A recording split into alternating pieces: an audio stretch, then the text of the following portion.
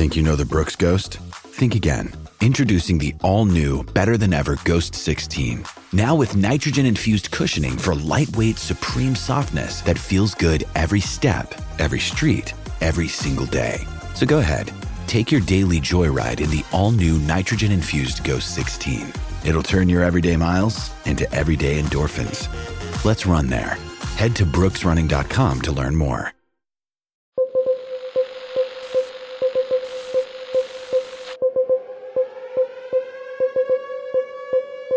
It's the weekend, and this is your DSR Daily Bonus Brief. I'm Grant Haver. And I'm Chris Cotnor. Today, we're joined by Catherine Grothe, a research analyst for the Middle East and North Africa for Freedom House. Catherine, thanks for joining us. Thanks so much for having me. So the World Cup is about to kick off in Qatar, and it's bringing renewed scrutiny on the tiny country. Freedom House currently describes Qatar as not free with a score of 25 out of 100. Can you give us a little more context about the description and life in Qatar? So I think, that's exactly right. Qatar has a pretty poor track record when it comes to human rights broadly. For our report, Freedom in the World, which is an annual survey of political rights and civil liberties, Qatar ranks not free, as you mentioned. And this is largely because while the citizens are some of the wealthiest in the world, the population largely consists of non-citizen who really are not afforded the same political rights or civil liberties as Qatari citizens. And with the World Cup being hosted here, of course, international attention is kind of focusing on these rights abuses, largely, as you mentioned, like the poor treatment of migrant workers who really played an integral role in kind of the preparation for the World Cup, as well as other discriminatory policies against the LGBT plus population, as well as women. And while the World Cup has really kind of shined a light on these abuses more recently, unfortunately, these problems aren't new. And I think, rights groups have been sounding the alarm on these abuses really since, before 2010, when I think Qatar won the right to host the World Cup. And unfortunately, in this last decade, we really haven't seen much of an improvement. If anything, actually, I think Qatar's Freedom in the World score has declined since 2010. So that means that people living in the country actually have fewer political rights and civil liberties. Catherine, can you talk a little bit more about the migrant worker situation and, generally why they use so many migrant workers, what their lives are like, and the deaths suffered throughout this process? Migrant workers make up around 90% of the workforce in Qatar, and many are from South Asia, and they're really constrained by the country's sponsorship system. So it's known as the Khalifa system, and this is a sort of labor visa sponsorship system that exists across much of the Persian Gulf countries, as well as I think Jordan and Lebanon, and it basically gives employers like total control over migrant workers, including their wages, their ability to travel, their immigration status, and just doesn't include many protections. So this is kind of the context in which these migrant workers are existing in Qatar as well as other countries. And of course, this has existed for a long time, but with the World Cup and the massive infrastructure that needed to be developed, I think the government spent billions of dollars just building hotels, a new highway, the stadiums, expanding the airport. So there are millions of migrant workers who are being used to work to construct these projects, and they're working in really grueling conditions, long hours, very unclean living situations. And as you mentioned, there's also been a number of deaths in the lead up to the World Cup around construction. I think it was in last year when The Guardian reported that over 6,000 migrant laborers had died during construction projects. And the government has really done next to nothing to provide any transparency around these deaths or provide any remedies financially to the families of those who have died. And I think it's also important to note that, a number of rights groups, Human Rights Watch, Amnesty, and other local rights groups have called on FIFA to also share some of this responsibility and provide some of these financial remedies to the families of these migrant workers who largely depend on the resources that they're sending back home. Can you describe how their government functions? Like, how's it set up? Yeah, so Qatar is kind of led by a hereditary emir who basically holds all the power in the executive and legislative kind of authorities. ultimately controls the judiciary, the security forces. There are not, national elections as we would know them in the States. I believe the only elections are for an advisory municipal council, and certainly could not be considered free or fair. Political parties are also not permitted. So it's an incredibly closed political society where citizens may have some say in these municipal elections. But again, given that most of the population are non-citizens, they are not able to have really any kind of sway or buy-in into the political system. This morning, I listened to a podcast talking about how Qatar is essentially trying to control what journalists can and can't do, what the world will see and won't see. There was a Dutch journalist that was threatened to have his camera broken. And this journalist that I was listening to was simply taping a camel procession. And so I'm just wondering, how they're going to control that. What sort of penalties would there be? I mean, if the world is watching, how can they control everything, basically, is my question. I think some of the phrasing is you're answering your own question there. And I think it's all about control of the narrative, control of the media.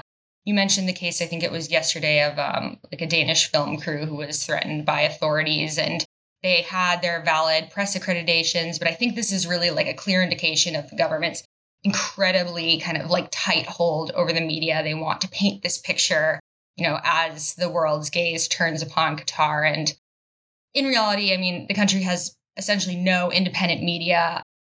You can go to prison for criticizing the government. So this is kind of the background of what the media landscape is. And I think ahead of the World Cup, authorities are really further limiting this press freedom. They're imposing very tight restrictions on all sorts of broadcasters and media. I was talking to someone actually today who was saying that media journalists are not even allowed to talk to locals. They have to get special permission from the government to be able to speak to people from Qatar. And I imagine that this is part of trying to control this narrative, make sure that despite what we already know about, the ongoing human rights abuses, that they can kind of keep a hand on what's being presented during these next couple of weeks. Don't you think things will get out, though? They can't possibly control every single piece of media. Yeah, I think that that's probably fair. I mean, the reason we're having this conversation is because the human rights abuses, the history of repression in Qatar is pretty well known and pretty well documented by these rights groups. Often they're based outside of the country.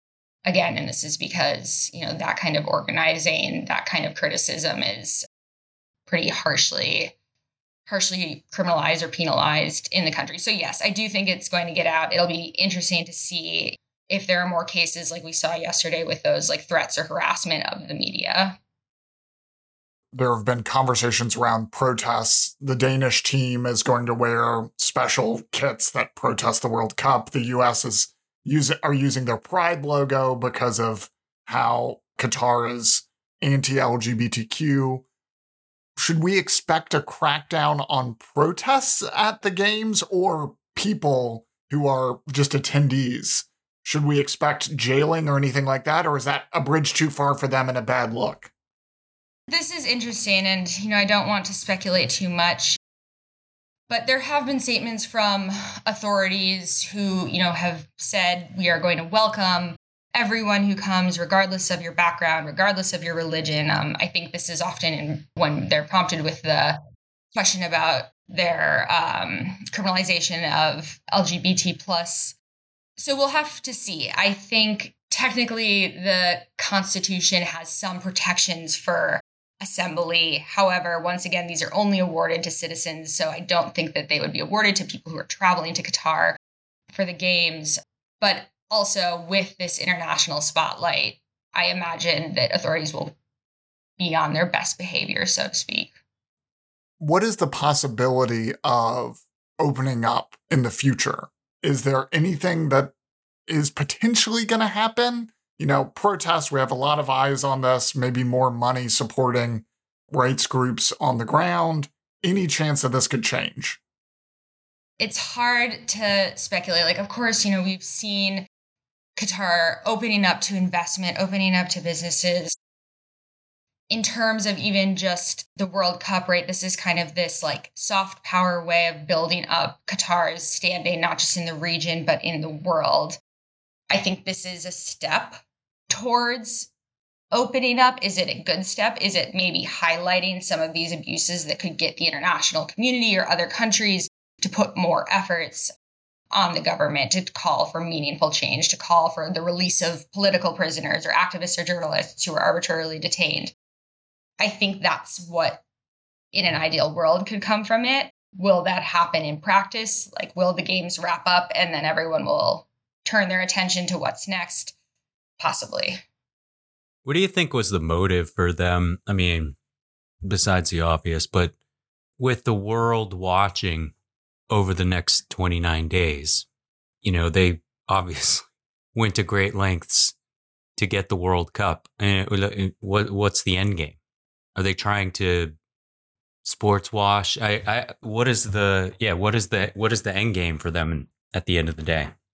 I was going to say sports washing is this term that I think has gotten thrown around a lot. And it's basically countries with, at Freedom House, what we would consider the not free, partly free countries, usually with more authoritarian regimes or poor human rights track records, kind of using these major events. It could be the Olympics, it could be the World Cup, it could be the climate conference that's happening in Egypt, to, like I said, elevate this sort of soft power, show, either a regional or a global kind of standing. So I think that's part of it.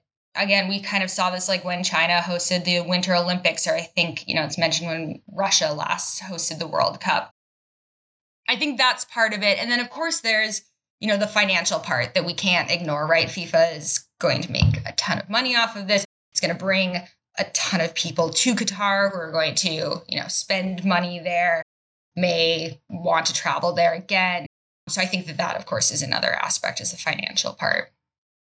What are you looking for over the next few years in Qatar? Are you watching specifically women's rights issues? Are you watching what's going to happen to them after the World Cup? Like, what is it that you think we should be paying attention to? Well, I think first and foremost, and this is short term, is that, FIFA in tandem with the government need to pay these financial remedies to the families of the migrant workers who have died. I mean, the fact that hasn't happened yet is really, really frustrating. So that's the first thing. And then kind of more like medium to long term. I mean, I think one thing that's really interesting is this kind of idea, and we didn't talk about this much, but the kind of digital rights aspect in Qatar, and as we see kind of in other Gulf countries, this idea of like building up, like they call them smart cities, right? So it's just like pervasive surveillance online and offline, kind of under the guise of either making life more easy or also like with kind of national security in mind. But these these tools end up having really grave human rights impacts, not just, and this is also pertinent to the World Cup, like in terms of privacy, in terms of data protection. I think that this is something that we are seeing across this region, and it will just be interesting to watch, especially with the World Cup. I mean, I know that this is sort of a tangent, that everyone who goes, participants, players, everyone will have to download this mandatory app and register, put in all their personal information. And a number of rights groups have already done kind of their like due diligence on it and shown that there aren't like sufficient protections or safeguards. They're really concerning like geolocation tracking parts of this app. That data could then be requested by the government or monetized. So this is another thing, is kind of as we're moving, continuing to move into this digital world where human rights are both intersecting online and offline, seeing how Qatar is potentially, following in the steps of Saudi Arabia and the UAE that have these incredibly sophisticated surveillance systems that really kind of like lend a hand to their human rights abuses offline. So I think that's something also that we'll want to continue to watch. That's all the time we have for today. If you have a tip, topic, or correction you'd like to flag for us, please email us at podcasts@thedsrnetwork.com. Every week before these bonus briefs, we ask you about the questions you have in our member Slack channel, so join us there to be a part of that discussion. Thanks to your membership for making conversations like this possible. Have a wonderful weekend. We'll see you on Monday.